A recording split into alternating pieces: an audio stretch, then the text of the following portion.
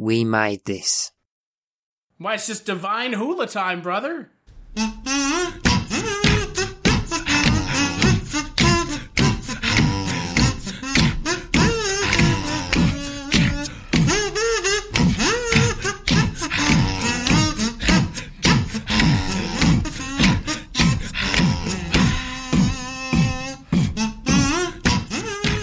Hello everyone and welcome to Dude, Where's My Mouse? The podcast where we watch and review the obscure and forgotten live-action Disney movies on the hunt for a hidden gem. My name's Tim, hello, and as always I'm joined in the studio as such by my good mate Big Willie Wilson. Yeah, brah. Tubular. Radical. You know what, Bodacious, you two? dude. I'm already sick of this slander of the film. I'm already sick of the attitudes that you are displaying towards a cinematic classic from the Disney Corporation. So, if you couldn't tell already, we've got an extra voice with us today. He is a host of one of the podcasts on our network, We Made This, the one season show, and he's also host of the podcast Culture Cast. It's the Joker. Hello. Oh, wow, you're actually introducing me as that. Yeah, Hey, hi. I'm just doing as I'm told. We're too polite as Brits. I was waiting for you to try to say my last name, and I'm just going to assume you gave up before you even tried, so that's good. Chris Statue, yeah? Ooh, close enough. Yeah, we'll go with that. It's actually Deedle. You read it wrong. How could you? Do you have paperwork to prove that, please? Yeah, bro. Yeah, you Grammy, or whatever the fuck they say in this movie. Oh, man. It was eaten by a P-dog, was it? Petey the P-Dog. He's the Lassie of P-Dogs. I thought you were about to say something different, man. Oh, my God. So nice to hear from you, Chris. So it's going to get very confusing with two Chris's on today. We'll just call our Chris here Willie Wilson. Yeah, call me whatever you want. All right, I'm going to call you Dickhead. I've been called Hey, worse. wait. Why don't you be Mel and I'll be Mo? Oh, God. So, I've got to write that down. Mel. No, I'm Mel. Well, those are just our nicknames, which make no sense, because... They're interchangeable. Yeah, exactly. So, Chris, when we have guests on, we like to ask them a few questions. First of all, we say on a scale of, Wilson to Tim, what kind of a Disney fan do you consider yourself on that sliding scale?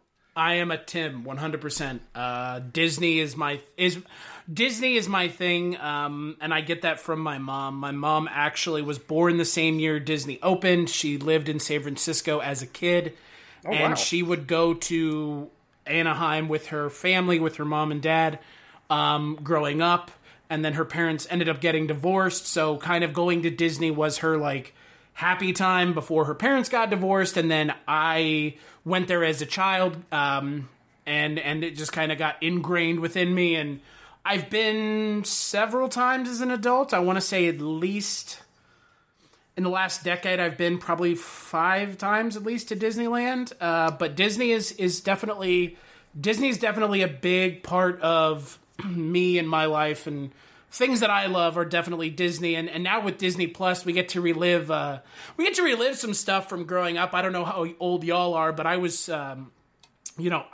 was born in '90, so I grew up with Disney Channel original movies and stuff like that, and stuff like Meet the Deedles. So that was we're the tail end of the '80s, us two, so we know exactly where you're coming from in terms of your '90s Disney kind of digestion, shall we say? But yeah.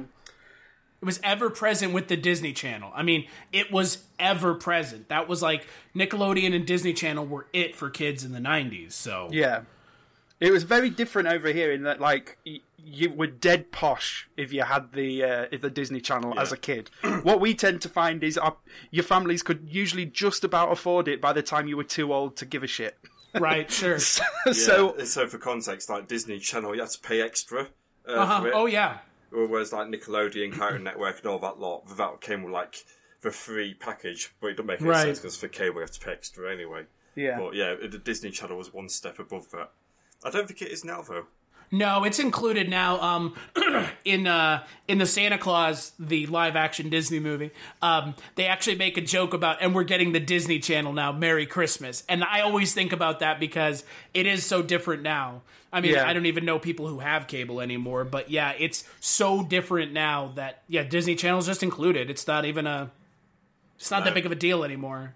Not really. But the English streaming app for Disney, Disney Life, actually has live streaming of the Disney Channel. Do you get that on Disney Plus as well? No.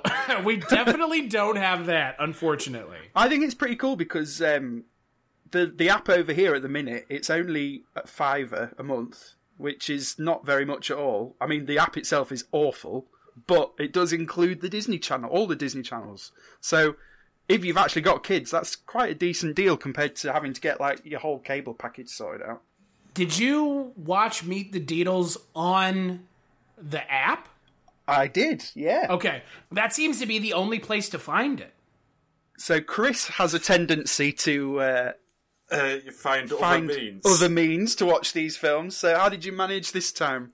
I went one further this time. I normally illegally download it, but this time I couldn't find it on any of the torrent sites. Neither could I, for that matter. I tried watching it before it came out on Disney Plus, and you can't find it. But someone since has uploaded it onto YouTube in its entirety on half the screen and about 1.5 times the speed. So I had to go into Adobe Premiere, download the YouTube video, crop the video, zoom in, slow it down, and then that's how I end up watching it. Boy, all that work for this movie, huh? Yeah, yeah. Well, that was going to be my next question, Chris, was why the fuck did you choose this? Okay, guys, so look. Be honest. Okay, so here's the thing. Here's a couple things. I had this on VHS as a kid. Okay. This came out in 98. Would have been on VHS probably late 98 because it came out in March. So I had this on VHS. I watched this a lot on VHS.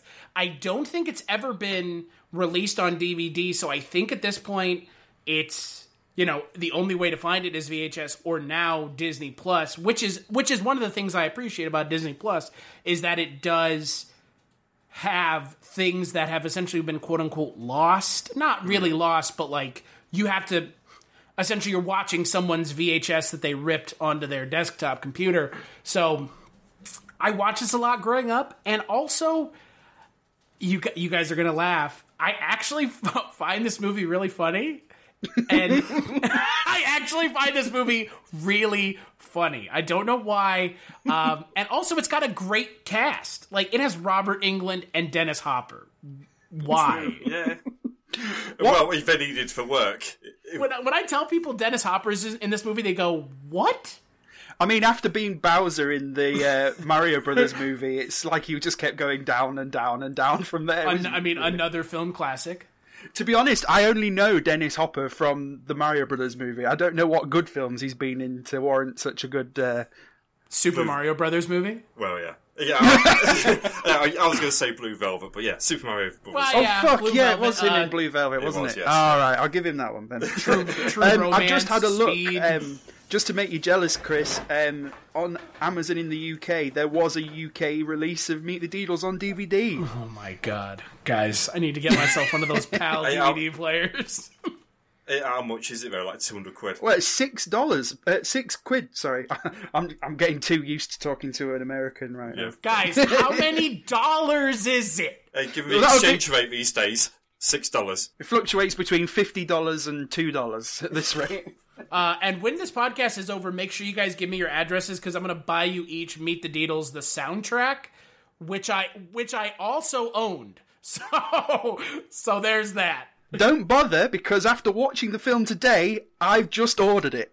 No, you didn't. I fucking did. Okay, because you know what? The soundtrack for this movie is amazing. I wholeheartedly agree. I mean, ska punk is my jam, absolutely. So, and some of these songs I hadn't heard anywhere else. When I tried to Shazam during the film, nothing was coming up. So I think a lot of these songs are actually original to the film, even though they're these big bands. So I was like, yeah. Well, so the music in the film is composed by Steve Bartek of Oingo Boingo, which I mean, when you listen to it, it's that makes sense. But the soundtrack for the movie is great. It's not a 1998 teen movie without Goldfinger's Superman, is it? Let's face it. Or Cherry Poppin' Daddies. Yeah. So what a terrible name for a band, Jesus Christ. You say you like this film, so that's why you picked it. Okay. I genuinely unironically like this film. Okay. Fair enough, that's fine. Well, we all have films like that. You're all allowed to be wrong once or twice. Oh yeah, I'm wrong all the time. I mean, here's the thing I always tell people: just because you like something doesn't mean it's good, and just because something is bad doesn't mean you can't like it. But don't sit and tell me it's true. Like a great cinematic fucking achievement in film. It's like, no, it's just a shitty movie, but I love it. Like, so what? I can like shitty stuff. Who cares? Like Batman and Robin. I love Batman and Robin. Yeah, it's great. We need to have like a shit movie night where we just watch some non-Disney shit for a change. Yeah. Branch out a bit. Cleanse the palate. We need to. Yeah. With Meet the Deedles, I think it cleansed the colon, so... It cleansed my brain stem, I think. Fucking hell. Boy. Right, so the other question we ask all new guests is... And this should be easy for you as a big Disney fan. What your Mount Rushmore of Disney characters would be. Characters, huh? Yeah. Okay, so are we talking like everything, right? Like we absolutely everything. Animated, TV shows, four heads of Nicolas Cage, as Chris said he's going to have. National Treasure. Okay, so here's something terrible that I have to admit. As an American, I had to look up how many people are on Mount Rushmore because, okay, hear me out though. I absolutely hate Mount Rushmore. If you know any of the history about it, it was actually created by a white supremacist. Isn't that like the whole of American history and don't get me started. Anyway. Essentially, Mount Rushmore was a monument that was taken away from the Native Americans by white people, and then white people's faces were put on sacred Native American land. So... that's fun. I licked it, so it's mine now. Yeah, exactly. As for me, my kind of the big four, and I kid you not. Okay, so, okay, you guys are going to laugh. Out of anything Disney, anything at all, it would have to be The Rocketeer. Cool, okay, yeah. Which I love. It would have to be... I don't know how to do that. That's not, well...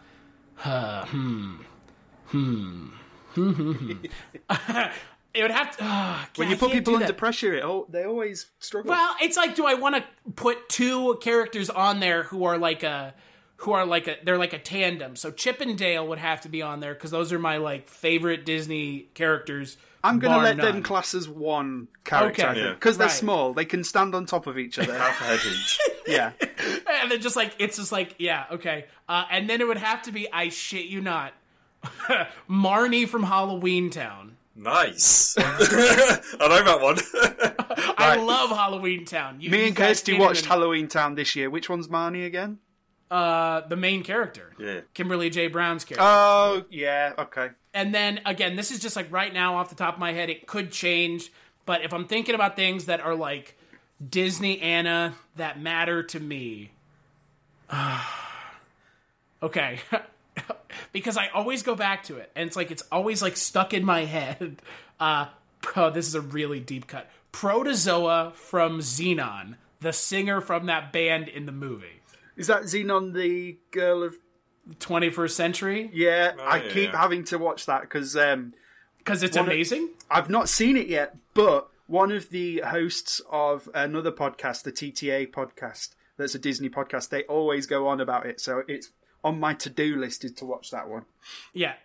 So it's a very weird Mount Rushmore.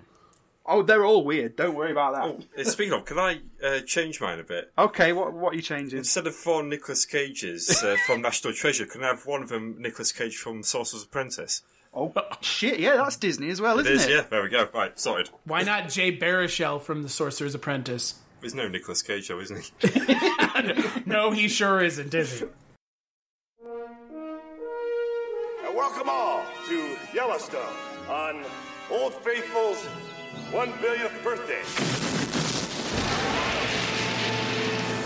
Something's gone wrong with America's most famous natural wonder. What they need are some experts. What they're getting are the Deedles. Good thing I packed the jammers.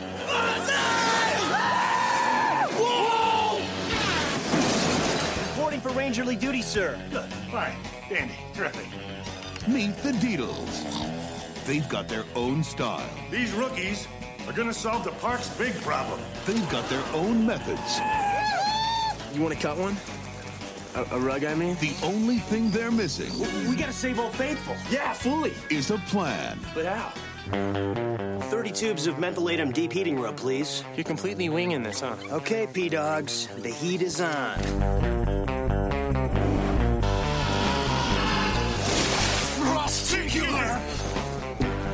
Earthwormy goodness. Walt Disney Pictures invites you to go wild Cool. Bear. and meet the Deedles. My stepdad's a little overprotective, but it's not like he's some complete psycho. Get away from the girl! Meet the Deedles. Unu's not Yogi's son. He's not even his brother. Yet they're shacking up in Jellystone, walking around with neckties, but no pants.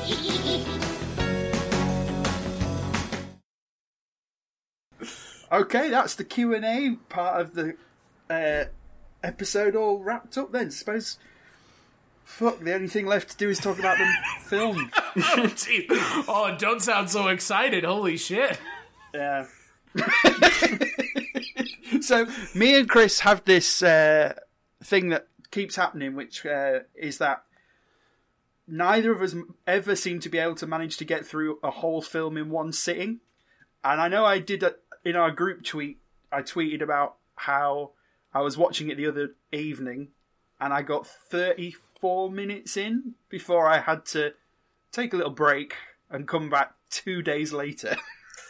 I started it, got about 45 minutes in, then took a week off, and then I came back to the rest of it last night. It's one of these weird things we find where the shorter the film, the harder it seems to be to get through. It's really weird, isn't it? I don't get why, but yet I managed to sit through bloody Tomorrowland in one go. Or was it 2 goes? Long film. Have you seen Tomorrowland, Chris? No.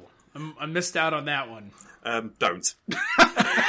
This is like Hugh Laurie and George Clooney, right? Yeah, that's the one. I just remember for the longest time at Barnes & Noble here where I live in the great state of Lincoln, Nebraska, in the center of the United States, they had Barnes & Noble had like a clearance bin of stuff, and it was just Funko Pops, and it was all Tomorrowland Funko Pops. Oh, and Jesus. I was just like... I didn't even realise they made any. Yeah. I don't think anyone else did either, because that's where they sat for months. As a Disney fan, I would say watch the first 10 minutes and then burn the disc. Not as in make a copy, as in throw it in the bin, set fire to the bin, move house, and don't bother watching the rest of the film. I like your antiquated usage of the language burn. No one says burn a CD anymore. You do know that, right? Burning CDs? You mean lighting them on fire? No, oh, never mind. You're too young. You're dumb. Never mind. Okay, right. This film then. Meet the Deedles. Yeah, Dude, Where's My Deedles? So the credits start with their surfing montages, essentially. So it's pretty... Oh, hello. My computer just made a jingle. What's it trying to tell me? Paul Walker's ghost has entered the chat. Rest in peace, Paul Walker. You definitely didn't have sex with 16-year-olds. That's a thing. Look it up. I'm not kidding. Okay. I don't know how much you guys know about Paul Walker, but... all I know is he's dead. He drove a car, now he's dead. Rest in peace, bro. He drove his car into a bridge. He didn't care. Pour one out for Paul Walker. Yeah. Onto my boy PW. Just onto the carpet in the middle of the room. There we go. Right. Okay, so yeah, it's It's very stereotypical, just sort of stock footage of surfers going on over the credits. But there's a decent ska punk song over the background. Hawaii, right? We're in Hawaii. Hawaii, yes. Yes. We're not on the mainland. As We're they not like on to the say. mainland, bro. Wait, Yellowstone, is that on like Molokai? Oh my god. Yeah, these two kids are thick as fuck. But are they? I don't know. But, well, to be fair, Steve Van Wormer's character, I would say, isn't, right? But at the same time, he apparently never goes to school. Does he have to, though? I mean, he's like... I think his character is dumb, but at the same time, like, you could make the case that he's not. He's a bored intellect. Is that why he skips school and goes surfing instead? Absolutely. Yeah, I think so. Yeah. So you've got... Yeah, we meet the Deedles. See what I did there? And it is literally... You've got the hot one, and you've got the nerd one, who's also kind of hot. By 90s standards. Or is it your standards? Maybe. You never know. I mean, hey, bro, I don't judge. I used to have the same haircut as this guy. Yeah, you did. I think everybody in '98 did. Let's be honest. He reminded you of me. At college, yes. yeah. When I was a teenager, I pretty much I wasn't as ripped and I couldn't surf. But apart from that, yeah. So it's the Deedles' birthday, and they're twins, aren't they? Because it's both. Yes, that's right. Their 18th birthday, and all their like hot friends turn up in their Hummers and Ferraris and shit, and they decide to ditch school, so they go and do that sport, and I can't remember what it's called, where you're parachuting off. Parasailing. No, it's not parasailing. Is that parasailing? Isn't I thought parasailing is the thing where you're like on the surfboard? Just like water skiing. Oh no, it's a parachute, isn't it? No, it is parasailing. It's parasailing. Yeah, so it's where they've got the... That's good. I was going to say waterboarding. That's something else. As an American, we love waterboarding. I was going to say the other quintessentially American sport of waterboarding. But only people that aren't white. So, again, quintessentially American. Yeah, so they're escaping because they get chased, by the police... the school police jet ski, which is apparently he's a truancy officer on a jet ski. Yeah. Yeah. So 2 questions. What a waste of taxpayer dollars. Yeah. School police and jet ski. I'm moving to fucking Hawaii, man. Yeah. I think the better question is do truancy officers exist? Yes, they do. Do they ride jet skis? Maybe? In Hawaii, they might. I don't know. I've never been to Hawaii. I don't know enough about Hawaii to give a good answer. It just made me laugh that, they're not called truancy officers, though. They're called school police. And I just thought that's like what a toddler would call them. The school police. So they managed to apparently escape the police by smashing into them, which is interesting way of looking at it. Yeah. But they get caught in the end, and they get sent to their dad's office, and their dad's obviously rich businessman. Apologies for this reference, Chris, but he reminded me a lot of Alan Sugar. Yeah, we said we're going to try and get as many British references in as possible so that you don't know what we're on about. Yeah, I have no idea. But I will tell you this, Eric Braeden, who plays their dad, is actually like a really well-known soap opera actor in the United States. You could tell he was a soap opera actor, to be fair, because he's not very good. Let me put it this way. If I'm an actor and I get into a soap opera, that's like free money, right? Yeah, to be fair. I mean, you never have to do anything. You just go and say, oh, this is my twin. He killed me. As a guy with a drama degree, I'm just jealous because I didn't get onto EastEnders. So. Yeah. That's a British soap, by the way.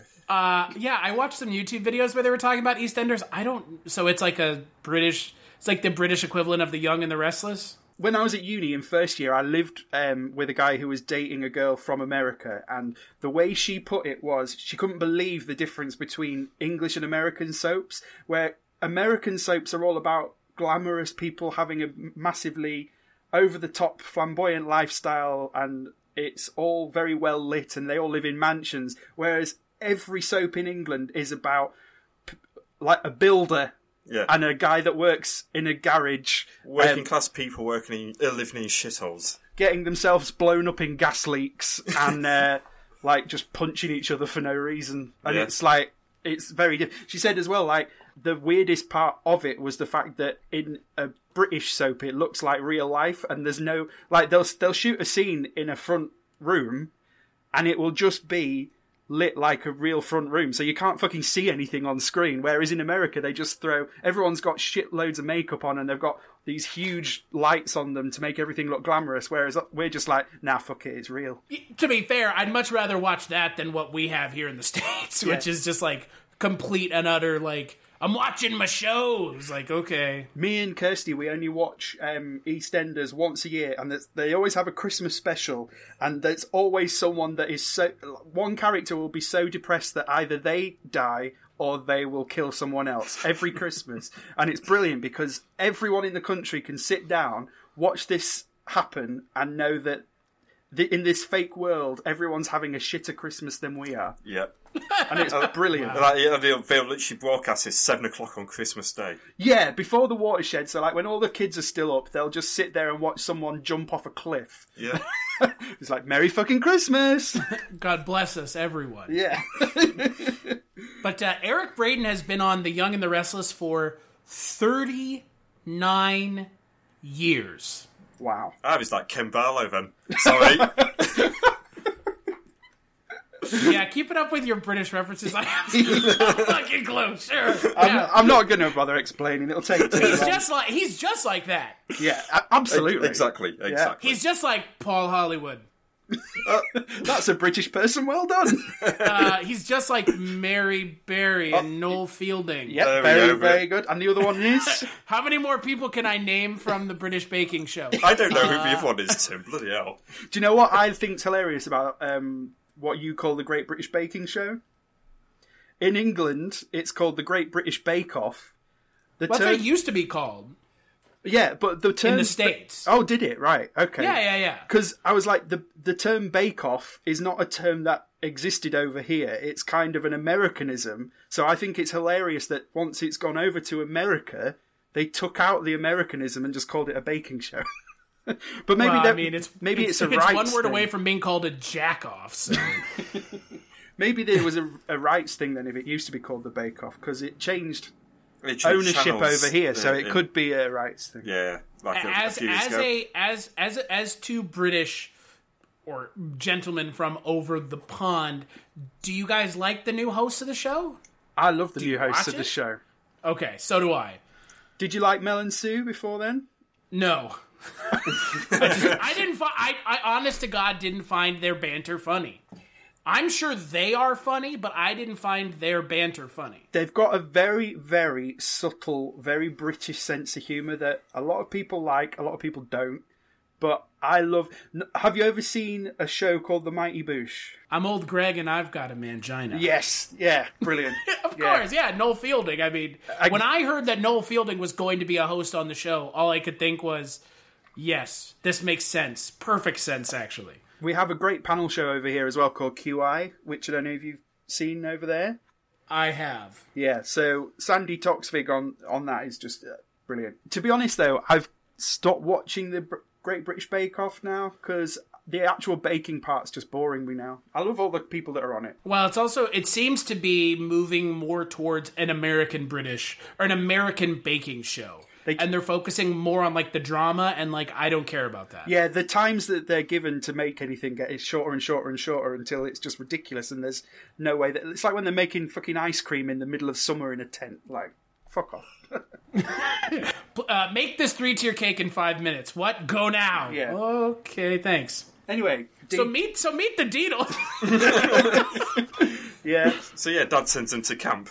Yeah, and I was really annoyed at this point, but I'm glad that the film veers off very quickly from this idea of these kids getting sent to camp, because this is the third film from the 1990s that we've watched for this show, which is about going to summer camp. Yes. But luckily they never get there, so that was fun. It's also me. It's also another one of those, like, Disney fish out of water things. Yeah. Because Steve Boyum, the guy who directed this movie, the next movie he directed is almost the exact same, like, setup. It's Johnny Tsunami, which is a kid from Hawaii who goes to Vermont Right. And it's like the same thing. A kid from Hawaii goes to somewhere where there's snow. Right. Okay. I think I've seen that back in the day. The name definitely rings a bell. It does, yeah. It's a Disney Channel original movie. Yeah. That's next on the decombobulated list then. Ugh, jeez. Your next thing on decombobulated should be Under Wraps, the first Disney Channel original movie. It is bizarre. I really want to watch, what is it, Smart House, but it's not... Oh, I mean, everybody loves Smart House. It's not available over here, so I'll have to wait till Disney Plus drops, and then hopefully it'll be on that. Which we don't get until the 31st of March. Of next year? Of next year, yeah. Holy shitballs. Every time I see a Mandalorian spoiler, I scream. I mean, you mean every time you see a picture of our God and our God Savior, Baby Yoda? That's the one. I love Baby Yoda. Who doesn't? Baby Yoda will not be available to watch legally in the UK till 31st of March, but you can buy the merchandise in British stores already. Hell yeah, bro. Makes sense. Fuck Baby Yoda. Whoa. So many people just turned this podcast off. Good. Baby Yoda is our religion. We didn't need them. They can piss off. Piss off back to the Mandalorian and your Baby Yoda Piss off love. back to Tatooine, where you belong. Right. Where were we? Yeah, funny enough, a camp's called Camp Broken Spirit. Yeah. Just like you've got, Tim. I have always these days. And they'd been driven there by this crazy Narm vet that is friends with their dad, apparently. Mr. Nightmare. What was that his name? Yeah. I'm terrible with names in this podcast. Major Flowers, otherwise known as MC Gainey, who always plays these like very grizzled, like weirdo nom-vet character. I mean, there's your typecasting right there. But yeah, he tells them that basically the camp doesn't exist anymore because the parents of the kids there got it shut down because it was so extreme. So he's basically going to take them on some survival training himself and essentially drives off a cliff instead. Yeah. I was shocked you guys overlooked the scene of them in the airport terminal in supposedly Jackson Hole, Wyoming, making their drink. Oh yeah. So the drink is guava, orange juice, pineapple juice, so that you're okay up until that point. A Ricola, yes, the cough drop, a Mentos, and then they light it on fire. Well, yeah, why not? I don't think that anyone would actually drink that. I'm glad that you could tell us that it was a cough drop because we didn't. I didn't get that reference. We don't have them over here. Either. No. You guys don't have Ricolas over there? Oh no, shit! Yeah, we do. The ones that come in a little box. It's like in a yellow packaging. It's the Switzerland one where the guy is like I think yodeling. We do actually. Yeah. All right, I'll give. I just don't understand like what the basis for this was because it's like why are you just putting cough drops in a drink? I suppose that's to replace booze since they're only supposed to be 18. Maybe. Yeah, it's much more acceptable to be addicted to cough medicine. Right. That's definitely not bad for you.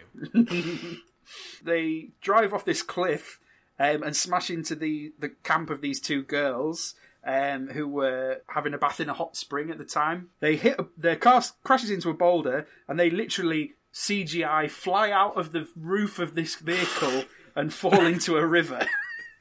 Literally fly through the air. It's like 40 feet into the air. It's a bit over the top, this film, isn't it? Yeah, so by rights they should be dead within the first 5 minutes. But they're not. Yes, importantly. And they managed to get separated from the Narm vet, so they've escaped him, essentially. And they're really cold. There's this bit where they're pretending, they're acting like they're really cold from the water, but this whole scene they've been wearing their wetsuits, so that should have kept them warm. Theoretically, that's what they're for. I've seen people in fucking Cleethorpes Beach in 6 degrees going out in their wetsuits and be fine. Or as you'd say, like 90 degrees Fahrenheit or some shit. Like, yeah, come on, we're the dumb ones here, not you guys. We are the dummies here, not you. Well, yeah, in all cases, so that's fine. Yeah, literally, all cases. To be fair, though, you guys do have Boris Johnson, so... Oh, God, yeah. The rock you were standing on has sunk a little bit. So... in fact, me and Chris, we've got to go vote tomorrow morning, but this episode's not going out until the middle of January, so shall we make our predictions now, Chris, or shall we? We're all fucked. Welcome to the new nightmare. Well, I mean, today Glad was... to join you. Just to date this podcast very much, this morning was the morning where Boris Johnson hid from the press in a fridge. Yeah. And he's going to be our Prime Minister again. That's fun, isn't it? Welcome to what we've been dealing with here for the last almost 4 years now. So God bless us, everyone. We've got our own Trump Jr. now, so cool. We actually have a Trump Jr. though. That's true. At least, multiple. At least we actually have. At least we've only got one. Was anyone else disturbed by the fact that these dudes were just like stealing women's clothing? A little bit, yeah. Yeah. There's questionable morals throughout this film, I'd say. Yeah, so they steal the clothes from these girls' camp that they completely destroyed and never checked on their well-being either. Right, they were like back up the hill. They had to have been. Well, fair enough, yeah. Basically, their luggage is on remote control. So they get out their electric skateboards and their luggage to drive off to, well, wherever, I guess. Well, they saw like a... They're trying to go home. Yeah. They're trying to go home because they're like, all right, well, that didn't work out, so let's just go home and drink our cough drop drinks again. Yeah, that's literally what he says. You go back home, kick it out on the beach, and drink some hulas. It's like, okay. Should they be operating those skateboards under the influence of medication? So we get... Showing what happens next? No. Yeah, so we get one of our first sort of extreme sport montage, well, second extreme sport montage of them going down the hill. They very narrowly escape smashing into a Bavarian circus truck, which keeps popping up throughout the film. An elephant escapes, a lion escapes, a bear in a hat escapes. I'm led to believe he's some kind of famous bear, this bear. Apparently so. I read on IMDb it was quite a famous bear that died 2 years later, something like that, but it being in all sorts of films before then. Bart the Bear, yeah. Are you aware of his body of work, Chris? Has he been in a soap opera? No, he hasn't. Not yet, at least. I'd really like to see them try and get all the makeup on him for that. What would the soap opera be called? Like, As for Bear Turns? Or... Grin and bear it. Oh, wow. A fish here, a fish there. A fish here, a fish there. Oh, look, there's a bear. No, that bear was a quote-unquote, I guess, famous bear. I don't know, sure. I'll tell you, though, the Bavarian, zookeeper is absolutely one of my favorite bits in the entire movie. It's so bizarre. It's very odd, isn't it? Yeah. So he's trying to round up his animals. Then we wake up in the hospital ward. Nerd Deedle takes out his intravenous drip and squirts it in Hot Deedle's face. I wasn't really ready for that in this film. It's a bit weird, that. There's a lot of, really weird stuff in this movie that is not... I wouldn't say is indicative of a film that has the Disney logo opening before Absolutely.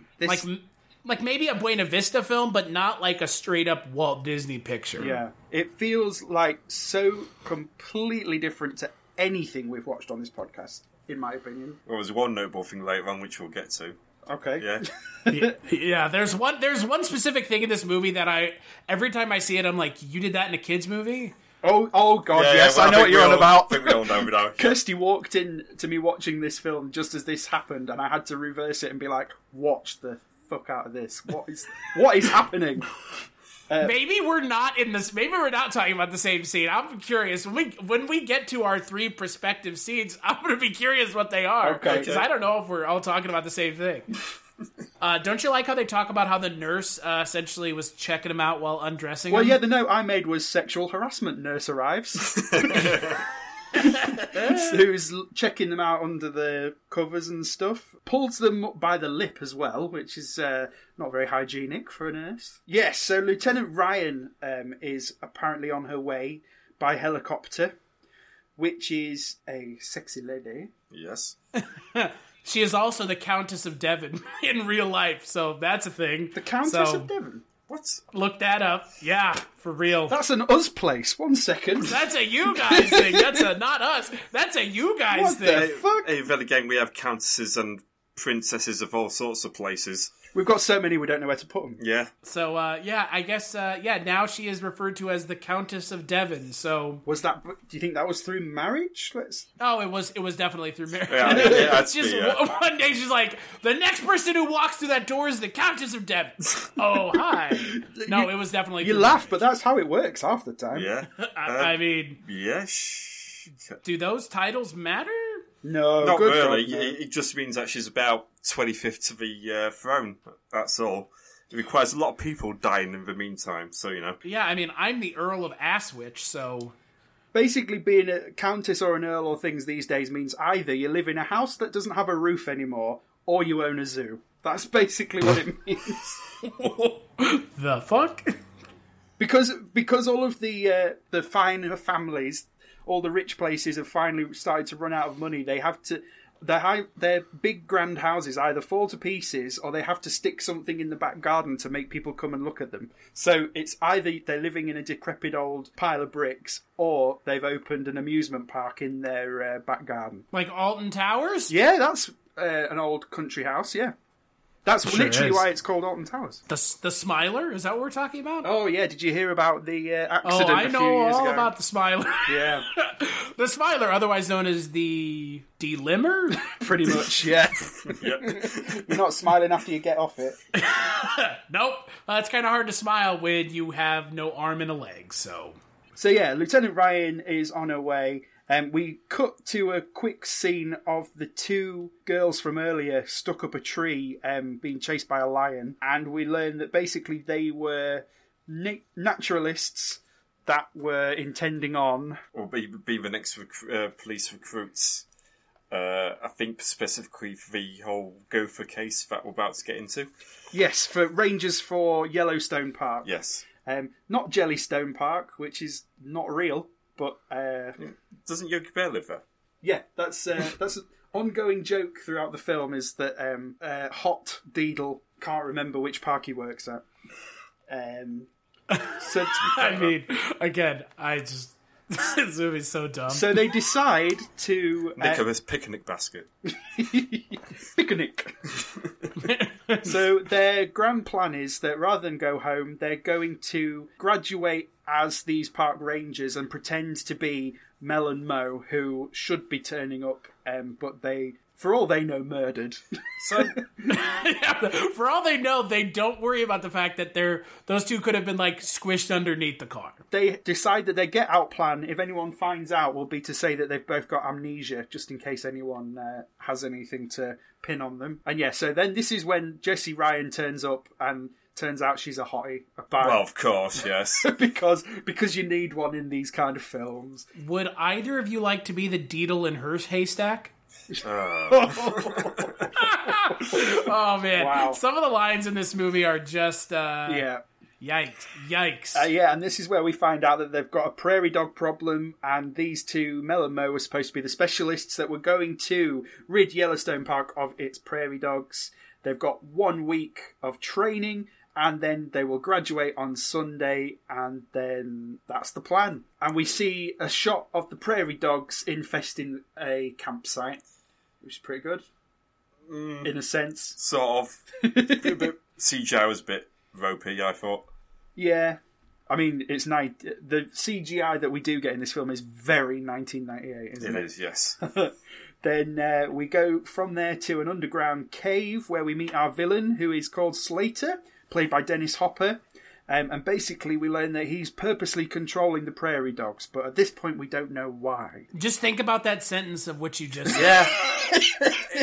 Think about that sentence for just a minute and wait as your brain slowly leaks out of your nose. This whole film, the concept is very bizarre. Like, who thought of it and who at Disney said, yes, this is exactly what we need. It's called marijuana. Yeah.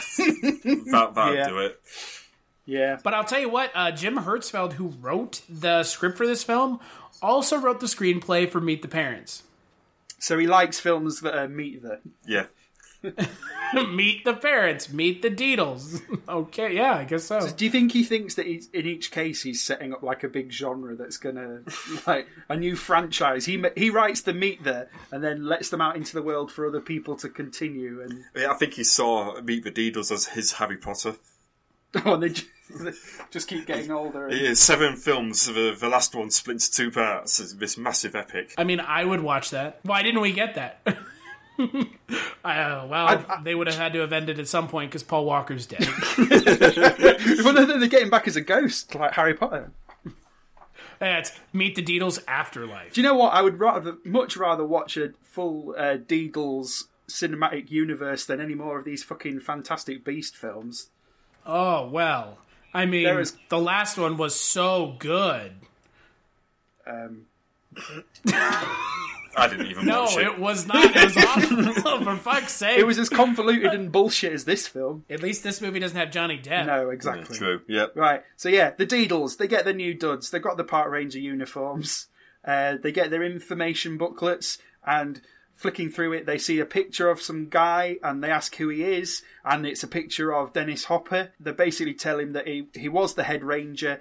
The attendance of the park was getting very low, so he attempted to restart a geyser, which ended up hospitalising 6 tourists, so he got fired. So we know for defo that he's a bad guy. Then from here we go underground, back to his secret lair, where we learn that the way he's controlling the prairie dogs is through a big drill, which he calls a liquid kibble injector.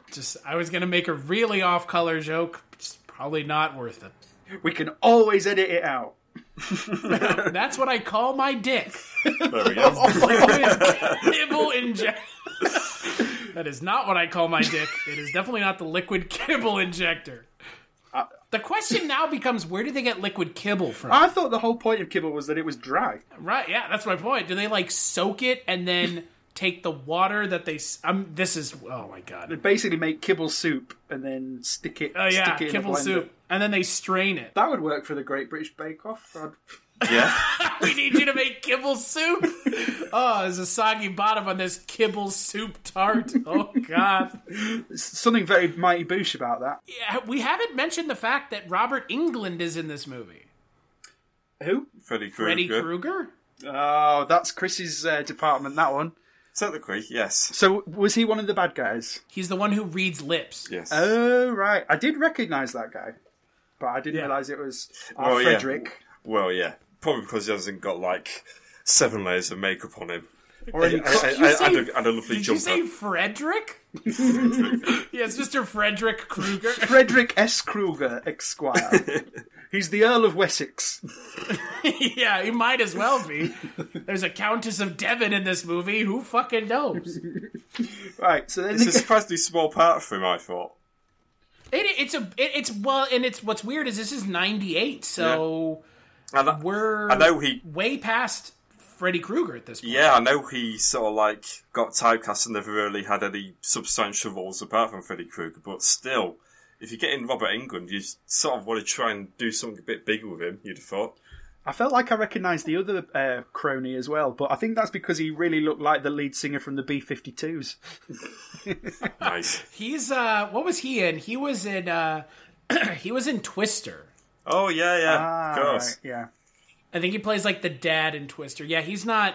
I mean, look, you've got Dennis Hopper, and then you've got Freddy Krueger. So, in my mind, it was you should have had one or the other and not both. Instead of Freddy versus Jason, rather than Freddy versus Dennis Hopper. I think Freddy versus Slater. Yeah. Freddy versus Bowser. That'd be brilliant.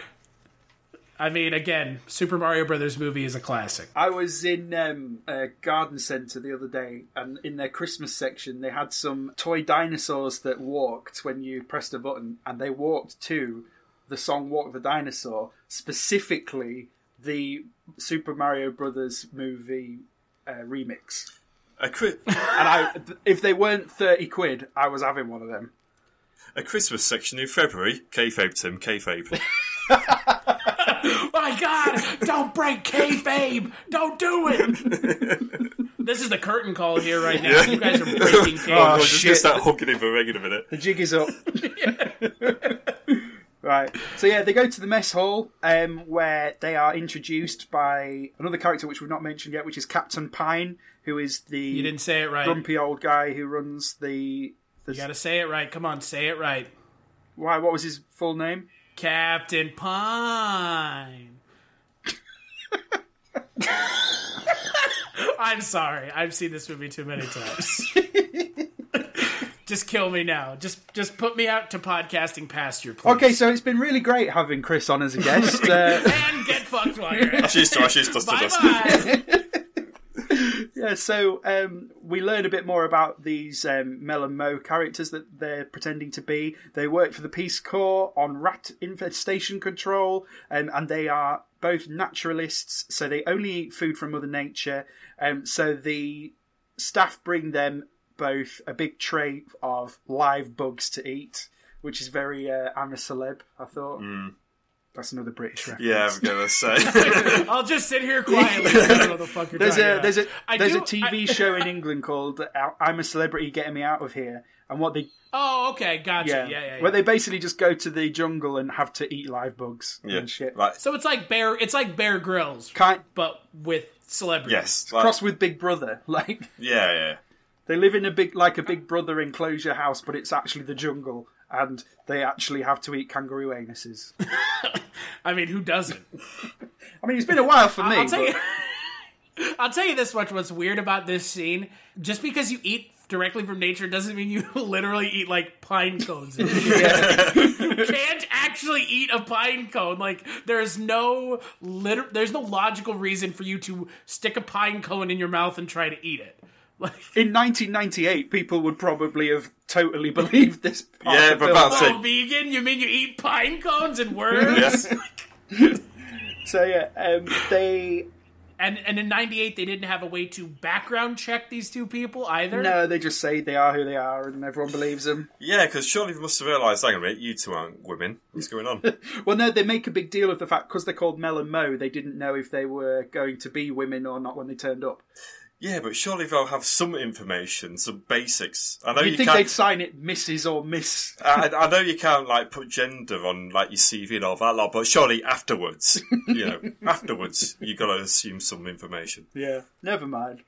Then we cut to them outside because apparently, being naturalists, they also can't live in a house, so they've got to make their own tent and make a fire. Then the next morning, Lieutenant Ryan finds them basically asleep in their luggage because they couldn't build a tent. Yeah, you just say as well, it could be worse, could be raining, so it starts snowing. Yeah. In the middle of summer. And then the next morning they're taken out hiking where they go abseiling. In a other version of this film, this would have been them really not enjoying themselves, but because they're into their extreme sports, they do all right at this bit, and we get another Scarpunk montage of them coming down the cliff. Hey, climber, pull my finger. Yeah, just fighting in each other's faces and stuff. Boy, the 90s were a simpler time. Is it just me, at this point, are they just absolute dickheads, or is it just me? Oh yeah, they're absolute dickheads. And I don't think that changes at any point in the film, to be honest, even by the end. I mean, but it begs the question, though, right? Because this film is very much... I think the best comparison for this film is, Bill and Ted's Children's Adventure. Yeah. It's a bit of that. Are Bill and Ted dickheads in Bill and Ted's Excellent Adventure? Not as to a degree, much, but they're still likeable. I don't find either of these two likeable. I think with Bill and Ted, it was very much that late 80s, early 90s sort of attitude thing. Whereas here it feels a lot more forced, and what people, older people, think the young kids of the late 90s acted like. Sure. So it feels more manufactured. Absolutely, yeah. These are X Games, Tony Hawk, Pro Skater, cool dudes. Through the filter of Dumb and Dumber and Bill and Ted. Yeah, a bit of Wayne's World. It's actually through the lens of Disney corporatism. Yeah, absolutely. Yeah. It's chasing a trend for the sake of it. And having looked at the figures, it didn't work because I think the film cost something around the sort of $30 million to make and only grossed $4 million at the box office. So. Oh dear. You see, when I watched this, I didn't realise this was a theatrical release until after I read up about it afterwards. I assumed it must have been just because of how much CGI there was for the time. Yeah, but otherwise you would not know. And the fact it's got Dennis Hopper in it. Yeah. But, yeah, I mean, that for me would be the big giveaway, right, is Dennis Hopper is in the movie. Yeah. So so whilst they're abseiling, this is when Hot Deedle says to Captain Pine what I wouldn't give to be the Deedle in her haystack, which is when we find out that Captain Pine is Lieutenant Ryan's stepdad, and he doesn't really take too kindly to that comment, does he, Chris? No. No. So I said Chris then, didn't You I? did, yeah. Threw us off. No, we're both in agreement. So he blows his top at that. Then we see them too hungry. Yep. So they go to confiscate food at the West Gate from people entering the park. Yeah, eats over contraband. Which is fucking Like, hilarious. literally stealing grandma's birthday cakes and shit. This reminded me of Scooby-Doo on Zombie Island, if you've ever seen that. Anyone? Are you talking about... Are we talking about the first live-action Scooby-Doo movie? No, this is the animated one from 1998. Same No. year. Yeah, it's the same year, where, like for live-action films, they have the Scooby gang that all, like, split up, and then for some reason Shaggy and Scooby-Doo are working at, like, the TSA or whatever it's called, and all the contraband is, like, massive wheels of cheese and, like, and sausages, so just Not eat all. needles and drugs. Yeah, and so they eat it, and they all get fired. I mean, I think this bit is one of the more inspired bits in the movie. Like, actually, like, kind of clever. Yeah, it kind of follows on, like, cause and effect. The logic of it works and is funny. But this is probably Yeah. the only bit of the film where that can be said. They steal Twinkies from, like, Japanese tourists and Jell-O from kids in the back of a van. Yeah. Like, Then the next scene, we go to Captain Pine's office, and he's on the phone to Superintendent Chalmers, basically, who's asking how the prairie dog situation. if he is asking if they were having steamed ham. Yeah, I thought you said we were having steamed ham. steamed hams, but it's prairie dogs. No, I thought you said steamed I said steamed hams. It's a Utica expression. So they lie to him and say that everything's going well, even though it's not. And with that, the office completely collapses because there are P-dogs underneath.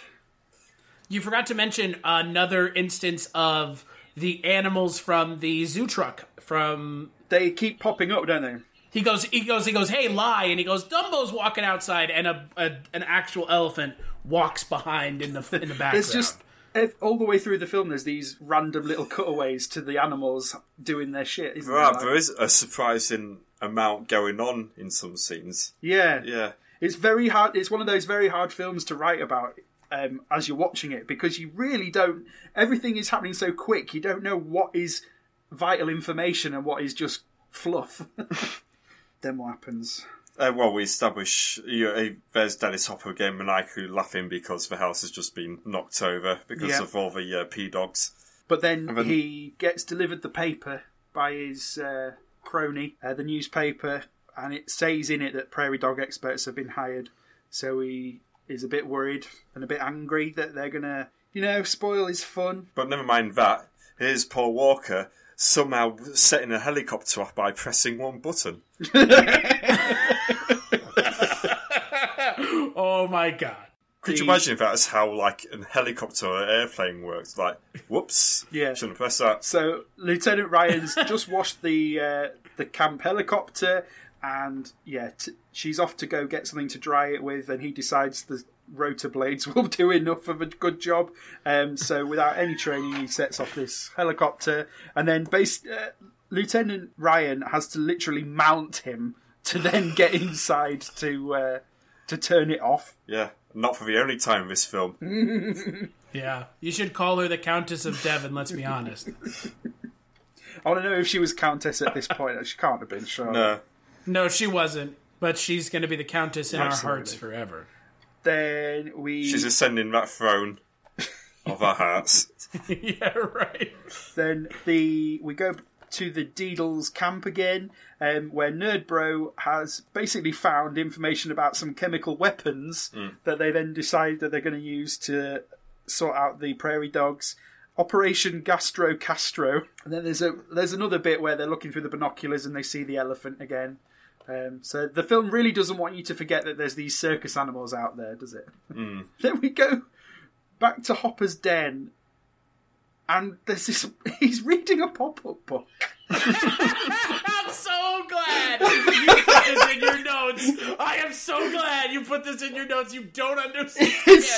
Is his character supposed to be a literal mental incompetent all of a sudden? It doesn't make any sense. Like, it's just literally a sight gag for 1 second, and it's just fucking brilliant. Again, this is probably the only bit of the film that made me go like, what? And actually laugh. I don't get it, though. No, I don't get it, but it's funny. And that's my kind of humour half the time. Yeah. But then he's got this massive bank of screens, and he spots the Deedles, so he is obviously aware of them now and knows who he's after. Then we go to the Deedles making their chemical weapon, whilst feeding Redvine to their new friend Petey the P-Dog. Yep. So I imagine that's dog spelled D-A-W-G. Oh yes, that's what I'd written it as. With his dog, not D-A-W-G Z, bro. Yes. Z. We need a few Z's in there. That's the plural, obviously. Yeah, of course. P-Dog. But so we get a good trope for our series, which is a bit of animal cruelty, because I'm pretty sure a prairie dog should not be eating sweets. Probably not, no. And also they've drawn a massive black ring around the prairie dog's eye so that he is recognisable as the character Petey the P-Dog in future scenes. So that's not very good of them either. And it turns out that the chemical gas that they're making is not deadly. It's basically a laxative gas. So they throw it down into Hopper's hole, where one of his... Okay, maybe walk that back a bit. No, I'm sticking to what I said. They throw the fart gas down his hole, where one of his cronies is, who then farts so vigorously that it throws the fart... It throws the fart grenade... Forces the P-Dog out of the hole. Yeah, and the prairie dog, who then chases a bus, gasses a bus, and all the people run out to shit themselves. Then, over the desk of the captain, who's had to put his desk outside, the gas then gets all the pigeons in the tree who all shit on his head at once. Yeah, why not? Poopy and farty is funny. Yeah. Yeah, there's a lot of like toilet humor in this movie that doesn't land well. No. Though I do like the image of one of the characters getting off the bus and putting their hat over their butt. As if you're going to be able to contain all the shit coming out of your asshole with a cowboy hat. With his pants still on. Yeah, exactly. With the pants still on. Then we get back down into Hopper's bunker, where one of his cronies, Freddy Krueger's doing some lip reading, who then sees that the Deedles are in trouble with the boss man because of all the pigeon shit. But that's kind of it. That's the whole point of that scene. It's a bit... I mean, you're not talking about Robert Englund's hilarious lip reading? Yeah, it's like... Oh my god. It's not a very good bit, really, is it? The joke is that he's misreading the words with other words, but it's not funny. I'm farting to Wonder Bra. Yeah. Very dad joke. Then we get another Yogi Bear joke where they're driving one of the Jeeps and they're talking about how Yogi Bear doesn't exist, and then they go past the circus bear that's holding a picnic basket. So it had to happen. Yeah. It was alright. The bad guys have put a roadblock, so they have to stop the car and get out to move the roadblock, where... I thought that was road beavers. Well, that's what they say. Then, whilst they're sorting that, the bad guy clips the brake fluid line so that they're obviously going to fall off a cliff again. Another cliff, third one. The note that I'd put was, fuck it, there was no tension for us as an audience because they've already survived one crash. And they do again. They survive another crash by literally just landing the buggy as it falls off a cliff. It's Homer Simpson jumping over Springfield Gorge. Yeah, and then they do it so well that they then turn around, rev it, and jump straight back over the gap. Extreme, bruh. Yeah, and then we get to see... The real experts are getting out of the tree, finally. So they're probably on their way to Yellowstone. Then we're in town. Come on, Chris. Is this where... I like just like the I love the amount of just like resentment in your voice. Just like, and then we're in town. It's like would this movie ever fucking This film, end? like, Halfway through. if it wasn't for the notes, I would not be able to talk about this film at all because I cannot remember what's happened, even though I saw, 75% of the film today. It's just... So, okay then. So, in the next bit, we get Paul Walker. He eats a Twinkie and then chats up Lieutenant Jesse again. He gulps down a Twinkie. Yeah. He swallows a Twinkie whole. Symbolism. I was going to say, it's pretty impressive. You guys aren't going to bring up the Missing Lowen, like, poster thing? That's, like, just a horrible stereotype? The what, sorry? So there's a point where, again, it's this reoccurring joke of the Bavarian truck driver with the zoo goes and puts a poster up outside of, like, the convenience store that they're at, and it's all in, like, it's like Swedish chef talk. Okay. So instead of saying missing lion, it says missing Lowen. And it has, like, all of this, like, really broken, stereotypical, like Bavarian German talk on it. It is just, like... I completely missed that scene. No, I saw it. I didn't get it. All right. But I forgot all about it. So is that what it was? I think by that point in the film, I'd forgotten how to read, so... It didn't matter what it said on it. Your IQ was slowly lowering while watching the film. Written language had fallen out of my brain at that point. So basically, the joke is, what would happen if you watched The Swedish Chef but with just subtitles on? Yeah. Yeah, pretty much. I don't know if we even mentioned earlier, but Hot Deedle number 1 has planned a date with Lieutenant Ryan. And he's panicking because the whole point of the date is him teaching her how to eat live bugs, which he doesn't want to do. But then, luckily, he spots a candy insect company van, which is apparently a thing. Well, chocolate cigarettes used to be a thing, so why not? I just think it's funny, the idea that, like, a candy company that only does insect-related candy. I mean, what could you get out of that? Like, I don't know... those like chocolate cat pills you can buy at Marks and Spencer's. Sorry, Chris. Is that like Flourish and Bots? Like, is that like from Harry Potter? Are you guys talking about Harry Potter again? yeah, pretty much. Yeah. Is this in Diagon Alley? They all the customers look like wizened old old crazies. So yeah. Is that where you guys got some cornettos? Whenever Kirsty ever goes to the shop and asks me if I want anything, no matter what time of year, I always have to say a cornetto. Is that because of Shaun of the Dead? Absolutely. Of course. The Cornetto you trilogy. Want anything from the shop? Cornetto. It's literally been, probably been 15 years and I still say it to this day. Yeah. Go from shop, Cornetto. Sometimes she'll beat me to it and say, do you want anything with your cornetto? But you know what? Fuck it. After 15 years, never bought me a cornetto. Really? Oh, well. I mean, I wouldn't turn one down if she actually bought one for a laugh. Oh, I really want a cornetto now. That's still a great gag. It still holds up. Damn right. Keep saying it. Maybe someday you'll get one. Maybe. Then next bit, we get a weird sort of convoluted bit where they're going to use... The Deedles are going to rub deep heat onto all the prairie dogs so that they can track them thermally, which... Don't think it works that well. So that they can see it from space? Yeah. It's not nuclear. Good advert for deep heat, though. Yeah. You're saying it wrong. It's nuclear. Nuclear. So they put it on Pete the P-Dog and don't really like it. And then... Suddenly, they go to how would you describe it? Like a fire building class. Yes. Which just came out of nowhere for me. It's just like, what? They do this now? It's the first point of we actually see them doing rangery shit, isn't it? Yes, it is, yeah. What? Well, other than stealing food from tourists. Yeah. Oh, yeah. Hot Deedle ends up with his ass on fire because he's an idiot. Of course. And then a Smokey the Bear parody comes out. It's Rap Master Sparky? Yes. But I thought it was quite interesting because I'm pretty sure that Disney created Smokey the Bear. So... Yeah, but we're taking the piss here, aren't we? So they're kind of taking the piss out of themselves at this point. Yeah. But I think the gag is that at this stage, 1998, everyone realises all those raps that appeared Yeah. You know, that white guys did between like the years 1988 to 1994 were a bit old hat now. Yeah. Yeah, because the kids are booing him. Yes, and stuff. yeah.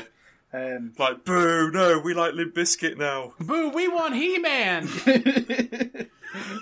Now, A perfectly is that too dated of a reference? I was going to say the perfectly dated reference. You were dissing me for my burning of CDs a minute ago. We want He-Man! I thought we were doing like a Ghostbusters 2 thing. Come on. We see the bad guys in the trees behind them, and they're going to shoot at Smokey the Bear. No, they're going to kill him. Yeah. They're going to murder him. Yeah, that's the plan. But they're then attacked by a real bear, so they don't get to do that. Exit pursued by a bear. Sorry, Chris. Shakespeare. Yeah, they don't have Shakespeare over in America. No, they don't. Not cultured enough. Probably for the best. I thought it was Let's Boo Boo. Is that not what? No, I thought we were just quoting Edgar Wright movies at this point. Let's Boo Boo. Which is that from?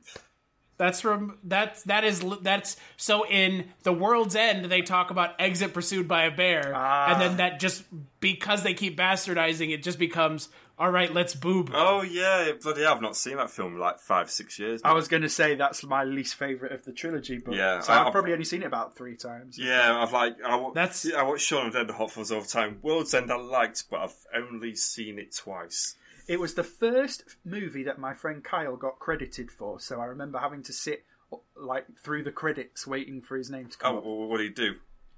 I honestly can't remember. He's an actor or he works behind the scenes. He's a very computery guy. I used to think he worked in the actual CGI department, but I think he does proper back end CG stuff. But he's been credited in the last 2 Star Wars movies as well, which is really cool. Oh, okay. I'll tell you what about The World's End. It is my favorite of the 3 now, but that is because I have appreciated it more the older I've gotten. Yeah, it's all about being a bit older, isn't it? So maybe it's about like getting old and like your friend group and like maybe you being the one that doesn't grow up and all that. I think as the 2 people from our friendship group that are still left in our hometown, I think me and Chris should probably watch it again. Yeah, probably. You really should, because I think you guys would appreciate it a lot more than when you watched it a long time ago. We'll finally get you drinking after watching that film if you get too depressed. Bloody hell. Right, okay, so, yeah, they finally get on this date. Lieutenant Ryan isn't fooled by these gummy sweets, but she thinks the reason he's trying to fool her is because he doesn't think she can handle it. So they kind of have a standoff where she grabs a whole handful of real worms, but they both eat them. Lady and the Tramp style, romantically, with a worm from mouth to mouth as they go in to kiss, which is... romantic. It's a thing that happened in the film. Yes. But then she turns round and is a big tease and says that she barely knows him. It's like she's the one that's been going on about how it was going to date this whole time. Yeah. But just one kiss and she changed her mind on that. Second thoughts now, yeah. What a tease. We don't like that. No. Be straightforward. That's not very Countess of Devon of No, absolutely not. More like the Countess of Wessex. Wow. Sure. I went there, yeah. Yeah, you did. Then we get a brilliant 90s-ism. Well, I don't even know if it is or if it was just for this film, but he says, to convince her otherwise, he says, I crave your wave. This whole movie was actually an Ocean Spray commercial. And he just lifts up a bottle of Ocean Spray like in Wayne's World. Ocean Spray. Crave the wave. And then he just keeps spouting really moronic sort of teenage nonsense about like how he can't take her eyes off her like a roadkill and stuff. But apparently this works and she really fancies him again now. So poetic. Yeah. Then we go back to Nerd Deedle, who is at the camp, but Captain Pine turns up with the real Mel and Mo, so the jig is up. Come on, Wilson, you read some notes. I'm getting bored. You guys, I could narrate this goddamn movie at this point. Yeah, should we just put our feet up and let Chris let this movie end already? No, so the next bit. So We're in the home stretch, guys. We're Yes. in the home stretch. It's almost over. We're- There's still a decent chunk of film left, to be fair. we're in the final 45 minutes. We're over the hill and our brake fluid has been cut. Yes. So- So we've had the scene with Deedle, and then we go back to Hot Deedle, quote Tim Henson. Hello, me. that's yes, me. Yes. And with Lieutenant Ryan, wouldn't you know it, we're next to a cliff again. But this time, her stepdad appears in the helicopter. Yeah. That's one way to get their attention. I mean, Get your hands off my daughter. in terms of the use of resources, you know, whoever's doing accounting thinking, what, do you realise how much it costs every time to fly a helicopter? And you're doing for that, for dramatic effect. There's 2 different helicopters in this film as well. Yeah, because that's like a military helicopter. Yeah. That's a massive add to the budget. I get one helicopter in case of someone getting lost, but 2? Yeah. Weird. It's Yellowstone, guys. It's like the premier national park in this country. So. Until Trump sells it off, anyway. I mean, I hope so. or until the volcano in Yellowstone explodes and like covers the entire United States in a like couple feet of ash, which also can't wait for that Oh to god, happen. yeah. Fingers I've read- crossed for you, mate. I've read about that one. Yeah. That's say that. You never know; could happen any time. So, let me find my notes now. Edit that bit out. So No, I will not. So they all with a helicopter. They're going to be kicked out of Yellowstone Park, and this is where the 2 guys who tried to shoot earlier on, evidently they've evaded the bear for a while. They shoot up the helicopter, and it causes the chief to fall out of the helicopter into a river. That's, you know, sort of got like these massive waves going on, and It's rapids. the rapids. If you know, if only there were 2 people that could, you know, somehow Surf? negotiate these waves and, you know, rescue him. If only. If only they could negotiate it with poor CGI. Oh, Lord. The CGI in this scene is horrifying. Because basically they've been filmed surfing real waves on the sea and then superimposed on top of a rapids. Oh, boy. Brilliant. It looks so uncanny valley. It's as bad as you. It's like if you're imagining it awful, imagine it 10 times worse than that. I've seen YouTube videos with higher quality effects these days. It's so... I've seen original Sci-Fi Channel films with better quality show than this. You expect a Sharknado to come out of the water. It And... makes Sharknado look like Jurassic Park. Yeah. But yeah, they save him. So now they're in his good books. They're not going to get kicked out. They're going to give them their Ranger medals and all that lot. Hooray! Hooray! So we're having a luau Yes, to of course. celebrate. Isn't it weird that there's like almost 2 endings to this movie? Yeah. This happens a lot in these films. They don't... This is like a fake out ending, Yeah, right? they really don't stick the landings on these No, films. I think so far the whole thing with Dennis Hopper feels so out of touch with what else is going on. And I know the whole thing with him getting Ranger badges doesn't really have much plot to it, but there's been no real connection so far. No. I don't think. And it only really connects with each other, 15 minutes towards the end. Well, about now, basically, when it comes to the graduation ceremony. Yeah, this is where it starts finally moving into, like, there's an actual protagonist in the film. There's a plot. Yeah. Every character that was in the film so far, however minor, is all at this luau as well. Like, there's the... It's true. There's the Hungarian ringmaster chasing his animals around the group. Chasing his bear, that sounds like a euphemism. Yeah. Then Lieutenant Ryan and Hot Bro sneak off to a hot springs. Oh, here we go. Yeah, I thought it would be. Here we go. But then just before we get to the hot springs, sorry to disappoint you, Chris. Okay. Hopper arrives. Yeah, the bear joins the party. Okay, is this the scene that you guys were talking about? No, wait till we get to the spring and we'll... Okay, because mine's not the spring.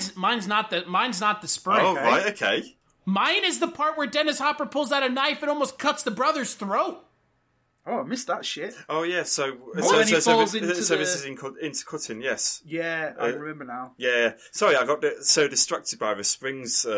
We forgot the other bit. Yeah, so he Nerd Deedle trips up into the tent, doesn't he? Yeah, which is how he escapes being knifed, right? Yes, because he's he escapes because the computer is there, and he Dennis Hopper's character sees the computer and.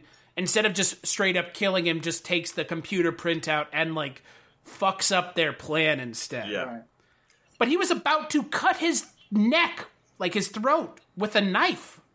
Yeah, I mean, there's a lot of that kind of shit in Disney films when you think about it. Lots of attempted murder. Yeah, I was going to say, I've seen quite a lot of stuff like that in Disney films. But yeah, what I've never seen in a Disney film is what happens next, which is we go to the hot spring. Lieutenant Ryan takes off her clothes to reveal a very, very skimpy bikini, which leaves very little to the imagination. Paul Walker strips off as well.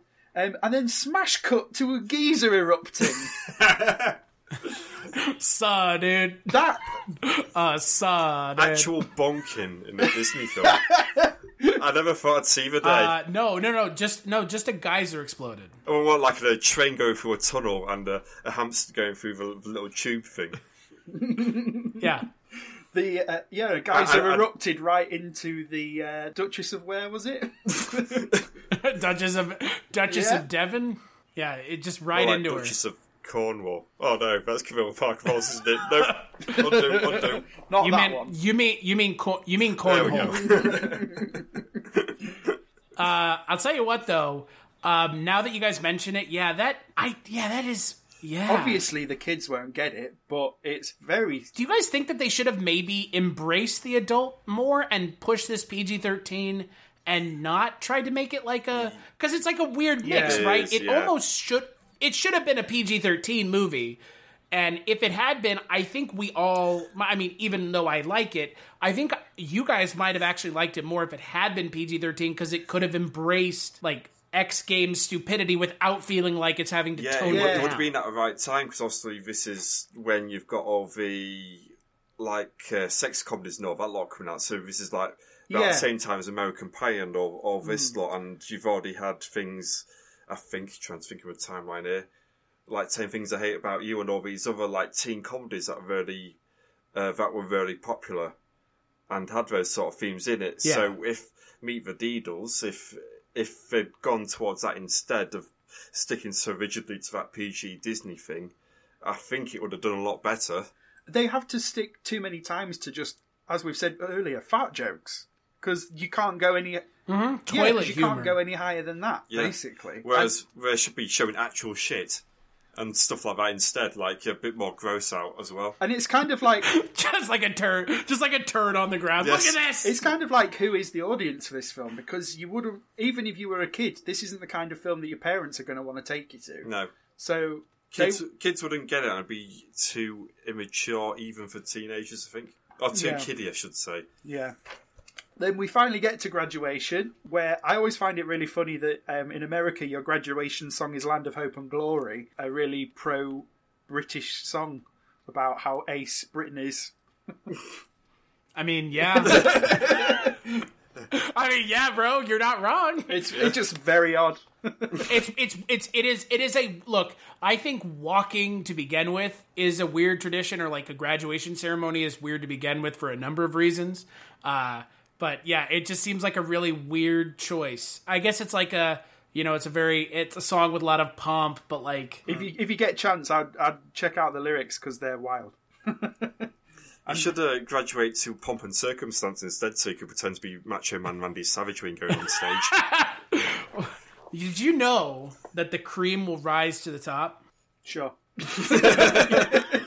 You know what? I thought you guys knew wrestling. Fuck you guys. I've been to one show. Is that just a vague reference to how wrestlers were held down eventually? No. It's a reference to the Macho Man Randy Savage promo that he did, where he kept he was talking to Mean Gene and he kept pulling creamers out of his hand and talking about how the cream would rise to the top, and he's just got these coffee creamers that seem to be coming out of his hands with wanton abandon. I'm gonna No, I've never seen You that need one. to watch it. Yeah, You I've need never to seen watch that it. one. It's amazing. Did you see Chris got retweeted by WWE last week? Stash Fox. Did you say, hey, WWE's main programming fucking sucks? They're like, I agree with you. WWE on Fox is like, their Twitter account is Troll City. Yeah, and I got featured on it, so hooray! What did you say to get retweeted by them? I spliced a video of the original SmackDown opening intro, but with Simpsons clips on it instead. That's amazing. That's amazing. It took me from beginning and end, mostly because I was unhappy with it and because there was a lot of cuts to it. It took me about 5 months to do. But hey, it served its purpose. You got retweeted. I did, yes. There you go. Over 4,000 times. Thank you very much. Holy shitballs. Chris's thing is to spend far too long making internet videos for Twitter for them to then do really well, and then it's like, okay. Yeah. How many views did you get this year? Was it over 1 million? Yeah, probably 1.5 million at this rate. For all my silly little videos. It's been a weird year. You're very, very famous to a very, very small group of people. I am, yes. You're, as they would say, you're niche famous. I am, yes. Yeah. It's not like I've got 10,000 followers out of it. I've got about 1,100. Yeah, you just keep talking. That's fine. I'll just about wrestling. Talk about wrestling all and you shit like. posted. No, but back to Beat the Deedles. I wish this movie had been PG-13. Like, I really do. Yeah. It needed to because be. I think it would have been. It would have had the appeal to an audience that actually would have given a shit, as opposed to kids who didn't care anyways, like you guys said. Yeah. So, but we see this a lot. Sorry, Tim. But we've seen this a lot on this podcast so far. There's so many films of this isn't just like a problem to like 1998, like goofy bro comedy. Like even in the 60s and 70s, you get these concepts that are quite clearly like for kids, but yet they pitch them towards an older audience. But the way it comes out is quite kiddie, and you just don't know who it's made for or why. And this has been a recurring theme of the podcast so far. And once again, family-friendly films about gambling, mortgages, and in this case, like pest control. Yeah. or in this case, family-friendly films about stoner surfers. Yeah. Very odd. So yeah, back to Graduation. Hopper's watching from below. The Deedles' plan is that they've rigged up some explosives to sort out the prairie dogs, but Hopper has added extra bang for your buck kind of thing. So as they set off the explosions, the famous geezer, Old Faithful, stops, and so they get kicked out of the ceremony. Yeah, they blow the shit out of it, basically. Yeah. Destroy it. They think it's ruined forever. And bearing in mind, this is the same day that there's going to be everyone coming into town to watch this geyser go up and all this lot. For its billionth birthday or some shit. Yes. All on the same day. So they literally get kicked out of Yellowstone, like thrown out the back of a van, and they're wondering who's managed to frame them. At this point, Nerd Deedle rechecks his map and realises that all of the prairie dogs that are covered in this deep heat so they can be seen from space were burrowing straight to Old Faithful. So it looks like someone's doing it themselves. Like there's a plan here that they need to figure out. Which is too late in the film to still be figuring out the plan of the bad guy. Well, it feels very rushed, right? It's wrapping up the film in the span of 10 minutes. Yeah. And are these prairie dogs, are they like remote control? Why are they going there? Kibble. Wet kibble. Oh, yeah, okay. Yeah. Of course. When in liquid doubt. kibble injectors. Yeah. Dennis Hopper showed him his liquid kibble injector. In a kid's film as well, honestly. Then we already saw geyser sex euphemisms, so... Yeah.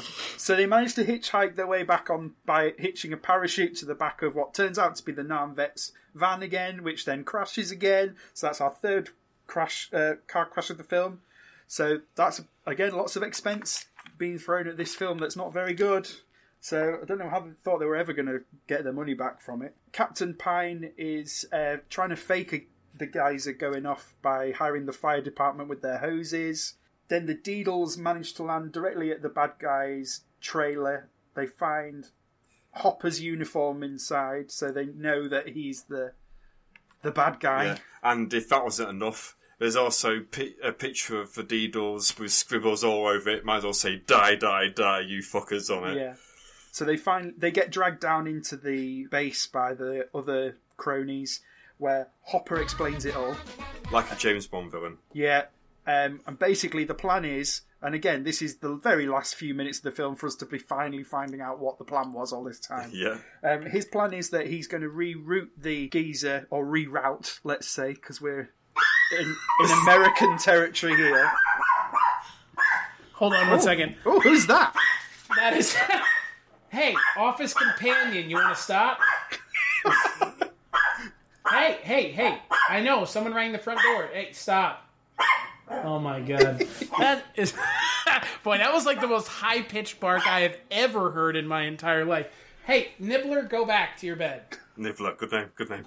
Nice. Yeah, very good name. He's a small black and white chihuahua, so... Brilliant. Does he eat antimatter? I don't know what he eats, but whatever he's eating, he needs to stop eating it, because he's going ape shit right now. So continue, sorry. Yeah, so we reroute the geezer to his own private land, which he's going to call Slater Stone. Basically, he's going to open his own theme park because he's mad that Yellowstone fired him. Yes. So basically, I think the bad guy is Walt Disney. Yeah. Frozen head and all. Yeah. It's a bit of a subversive film, really. It's like a really weird theme park too, because it's like there's like an adult bookstore. Oh, I didn't even spot it. Yeah, he's got this weird, yeah, it's like Slater's adult bookstore. It's like, what the fuck? Sounds pretty good to me. I'd go. Yeah. Then we get our final fight between the Deedles and the cronies, one of which fights with yo-yos, of course. Well, he's like, kill him, and he goes, okay, he pulls his yo-yos out. What? To be fair, I always had a yo-yo in my hand in 1998. Yeah, I say yo-yos were a fad in 1998. This is them on the pulse. Yeah. But again, it's very like kids' film by numbers, isn't it? What are the kids doing these days? Oh yeah, yo-yos. If it was 6 months earlier, it would have been Pogs. That would have been a scene.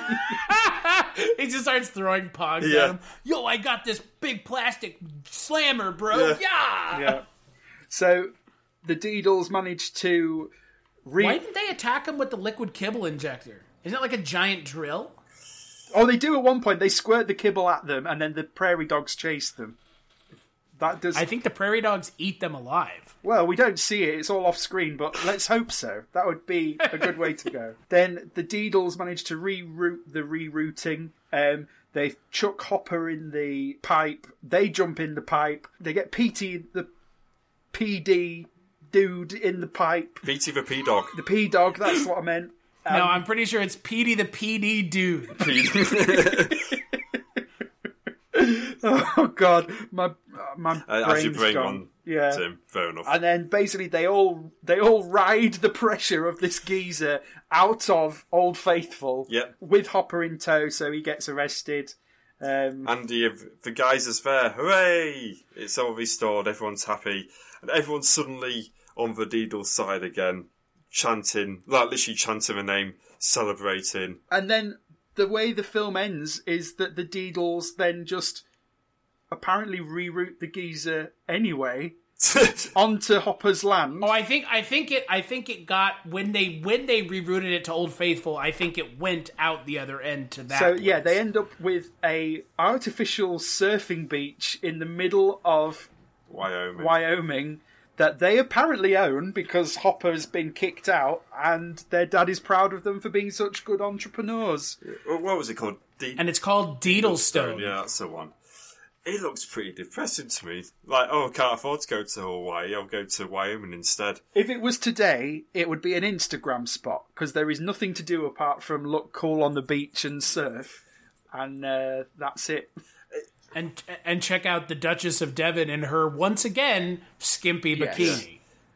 But to me, this is like, going on holiday, but to Cleethorpes. Yeah.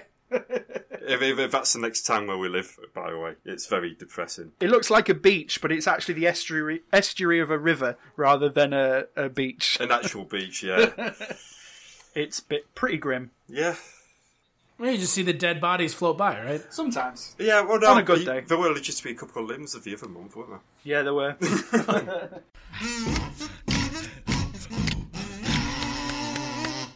And that is how Meet the Deedles finally comes to an end. Did you enjoy it, Tim? No! Listen here, you two. Right, yeah, we'll let our guests go first. So, Chris, if you want to give your final thoughts on this film, we'll go around and give all our final thoughts, and then we'll go around again and give our ratings in terms of hidden gems. Oh, that gems with a Z? Absolutely. 3 Z's. Yeah. 3 gems. And a J. Just all of a sudden, there's some bees in this room with me. Gems. Oh, God. Not the bees. You know, oh God. The thing about Meet the Deedles is it is one of those Disney movies that nobody knows about, right? I mean, y'all didn't know about it. No. Right. So it's an unknown film, I would say, for a reason.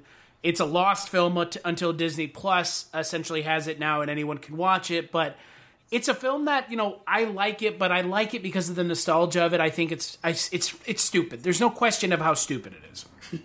But the issue with the movie, the overwhelming issue with the movie is something we touched on already, which is the tone of the movie. It doesn't know if it wants to be a stoner comedy with these two dipshits or like a kid's movie about these two dipshits, and it doesn't. If we're talking about it just on a critical level, it doesn't succeed in either camp because the humor is, some of it is too highbrow for kids, but most of it is too lowbrow for adults or even teenagers. Yeah. And so I think most people would walk away from it like y'all did, where it's just like, God, this was fucking dumb. Well, I'll just go watch Bill and Ted. Okay. What about y'all? So, other Chris Wilson? Yeah, okay. It was a weird one. And it's very weird because even though I'm not really that much of a Disney fan, I did watch the Disney Channel quite a lot when I was younger, and I'd never heard of this film. And for the date it was released and given like the window when it would appear on the channel, I never saw this. I'd never heard of it. I can sort of see why. It's just, again, as we already said, it's a adult film that's too childish or a children's film that's too adult. There's nothing in between, and it's just a bit of a mess, really. It's a cacophony, I should say. There's so much going on all at once, but you're wondering why. Why is the film about bloody, I know, heat-seeking prairie dogs and geysers but there's surfers, and I don't know. It's odd. Very, very odd. Very odd, yeah. Yeah. How about you, Tim? So, I'm not going to reiterate any of the points that you guys have made, because I do kind of agree from watching it today, I really did not get on with this film. But, at the same time, when I was saying earlier, you know, who is the audience for this film, I think, like you, Chris, if I'd seen this as a kid, secretly, shock horror, I think this would have been one of my favourite movies I'd ever seen as a child. I don't know if either of you guys have seen, one of my favourite films that I had seen as a kid was Good Burger, the Nickelodeon movie. Oh, yeah. Have either of you seen it? Yep. So, which again, stoner comedy. Absolutely. Like, the two films this and that felt very similar to me. But I've watched Good Burger recently, and I think that does still hold up. Quite a lot of the comedy still resonates, even as an adult. The plot is a lot more streamlined as well in that film. And I think the difference between these two films is that Keenan and Kel's characters in Good Burger are a hell of a lot more likeable and relatable. But I do feel like, I think Meet the Deedles is shitter than that. But at the same time, I'm pretty sure that if I had this on VHS at the same time as I had Good Burger, it would have been one of my favourite movies at the time. But now, good God, I can't stand it. I mean, look, no, I mean, like it now post like the Extreme Games boom of the late 90s, early 2000s. That College has gone back X to being, Games! Yeah, bro! That has gone back to being a niche thing. Yeah. And it didn't have the sticking power that everyone thought it would.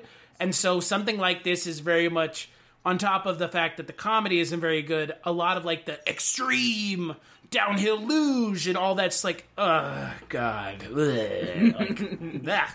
Yeah. Well, it's just like, ugh. Like, I was never into that as a kid anyways, so those parts of the movie have always been kind of like groan-inducing anyways, but yeah, it hasn't, that hasn't even aged well, just the non-comedy bits. No, it hasn't.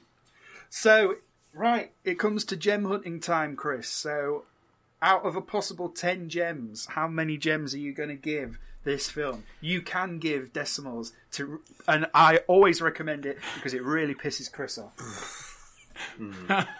Boy, I can already hear the in the background.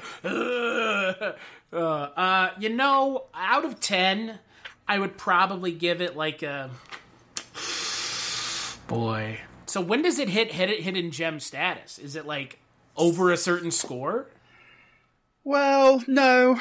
Is 10? So is it all of these are hidden, only some of them are gems, but where does it become a gem? Is it over 7? Is it a 10? I'd say is this the first time anyone's asked you guys kind this? of, yeah. I'd say anything over a 7 is pretty good. Okay. Yeah. Well, I'd give it an 8 then. Okay. So there you go. Cool. I mean, look, but again, like you mentioned, like you've already said, I thoroughly know that the nostalgia is completely blinding me for this film. Yeah. But at the same time, like, there are movies where you're allowed to just be like, yeah, I don't give a shit. And I hate the term guilty pleasure. You shouldn't feel guilty for liking stuff. No, I agree. I think that's just like, yeah. So, like, I like this movie. If someone asks me if I like it, I'm like, yeah, because it's fucking stupid. I can turn it on and I can veg out and maybe do something else while it's on in the background. And it's a very, very much so a low brain cell committing film for multiple reasons. I think so. Yeah, like an 8. I think the more dumber film is, the harder it is to review for that reason, because having to talk about something that, like, there's whole entire scenes where I had no kind of criticism of, technically, because nothing was really fucking happening. Well, comedies, I have found in doing my movie podcast for almost over 5 years now, the one genre I have intentionally avoided is comedy, because comedies are really hard to talk about. Yeah. Because comedy is always subjective. Yeah. So there's no guarantee that you're going to find something funny that I find funny, and that's unfortunately the reality of a genre like comedy. Yeah. Anyway, Mr. Wilson, how many gems are you giving it? I'm going to be slightly harsh here and give it a 4. Okay. Which, going by what other scores are going for other films, seems about right. I didn't really enjoy it. I don't think I'll be going back again and watching it anytime soon. Right. I'm going to be the guy right in the middle then, because the film itself, I agree with Chris, is probably a 4, but that fucking soundtrack is really good. So I'm going to give it 2 extra... The soundtrack is amazing. I'm giving it 2 extra gems just for the songs, so I'm giving it a 6. I mean, we barely even touched on the soundtrack, but the soundtrack is amazing. It absolutely is, yeah. So that gives us, when we do our little bit of maths, out of 20, because we divide by 3 times by 2 when we've got a guest, that gives Meet the Deedles 12 gems out of 20. Okay. Which I think is pretty fine. I'd say that was well. I like that. It's pretty fine. It's kind of in the middle, in the scrum in the middle of lots of them that are pretty similar levels. I'm not going to bring up the leaderboard on my laptop because knowing my shit laptop, it'll probably crash the audio recording at the moment. So I'll leave that to put it on the leaderboard next time we record. But so if I might ask you guys, what is the best thing you guys have watched? So at the moment, Cool Runnings. Cool Runnings, yeah, number 1. Okay, by a long way. Yeah, that's easy. pretty safe pick. We did just watch Muppet Treasure Island with our guest Matt Latham from Pick a Disc. Matt, good old Matt. Yeah, so me and Matt gave it a 10 out of 10, and then Chris didn't turn up to the actual recording, but then threw a spanner in the works by giving it a 5. Muppet Treasure Island, a 5? What the fuck? I didn't get on with it. Sorry. I don't remember any of the songs from it. Right. Anyway, Chris, Wilson, Chris that's in the house right there. Hello, Hello, Chris. hello. Is that like Corey in the house? Yeah. It's technically your turn to pick a film. It's been a while. Okay. I'm pretty scared. Okay, then. I did try and do you over earlier last time by making you watch Annie. Which I thought was decent, actually. Yeah, it really shot myself in the foot there because you enjoyed it. Yeah, so in your face. So don't take it out on me too hard. So my next film choice, I'm going to pick a really weird one. It's definitely Disney, and recently on the website / app Letterboxd, it was revealed that this is the #1 highest rated live action Disney film ever. Oh. It's weird because this one's directed by David Lynch. Okay. Oh, yep. Yeah, so I'm covering this movie on my podcast. Oh, fantastic! Yeah, so this is going to be The Straight Story. It is film from 1999. Sticking with the 90s then. We've been on Yes, the right we are. 90s binge at the moment. Yeah, and it's a weird film, but not in the way you'd expect from David Lynch. And I'll just leave it at that for now. Okay, so you've already seen it, have you? Yeah, I've seen it before. Ah, cool, because I've not seen it. I mean, so- just let it sink in. David Lynch made a Disney movie. Yes. I mean, that That's- in and of itself, to me, is the weirdest thing you could say. David Lynch, Disney movie. So it's going to be Twin Peaks, but with toilet humour. So is what he's saying. Instead of every time someone's about to be murdered, they just fart on someone instead. You'd think so, wouldn't you? Okay, so that's what will be happening in 2 weeks' time then, I guess. So thank you very much, Chris, for joining us on this week's episode. Sure. Thank you, I think, for choosing this film and making us have to watch this absolute trap. I mean, the next time you guys have me on, I think we should talk about the other Disney live-action classic that is very near and dear to my heart. Once again, another film featuring a high-quality actor in a film he has no right being in.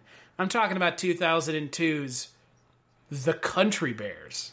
Oh! This is not over! Bears! I mean...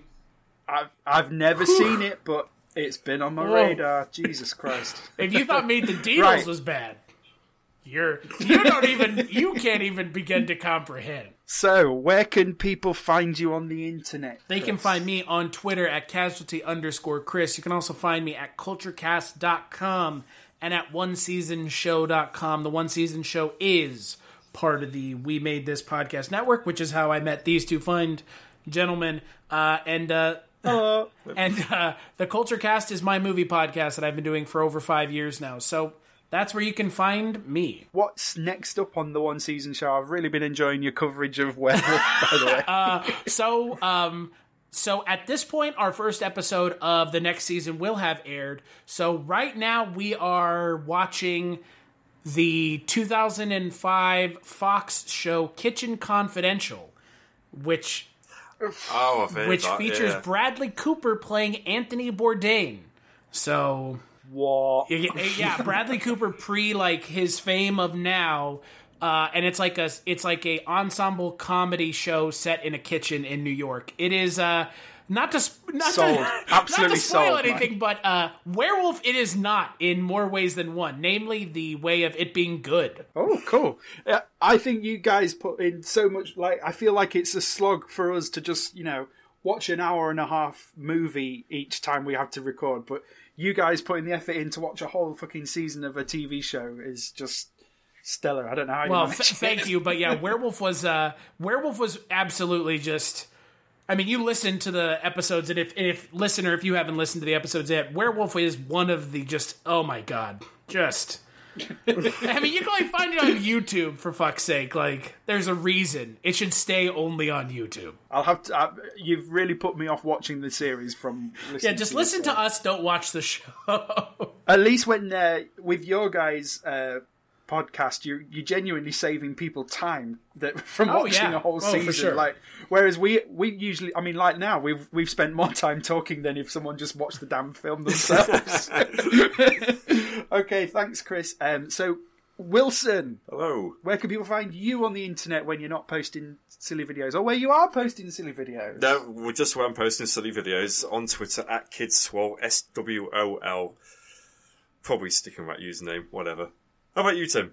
You can find me on Twitter at TimblesRH, and the Instagram for this podcast is at Without a Mouse. The Twitter is at Podwham, and we are now on Facebook as well, so you can follow us on Facebook if you search for Without a Mouse podcast. And I suppose that's it. Thanks again, Chris, for joining us this week. Thank you for watching this movie. I'm sorry you didn't like it. It's such a shame we'll never have you back again. Isn't what it? A shame. It sure is.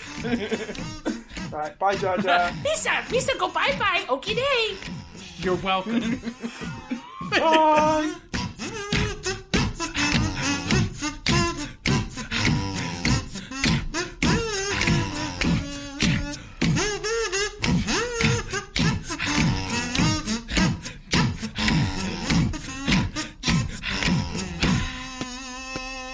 Hmm.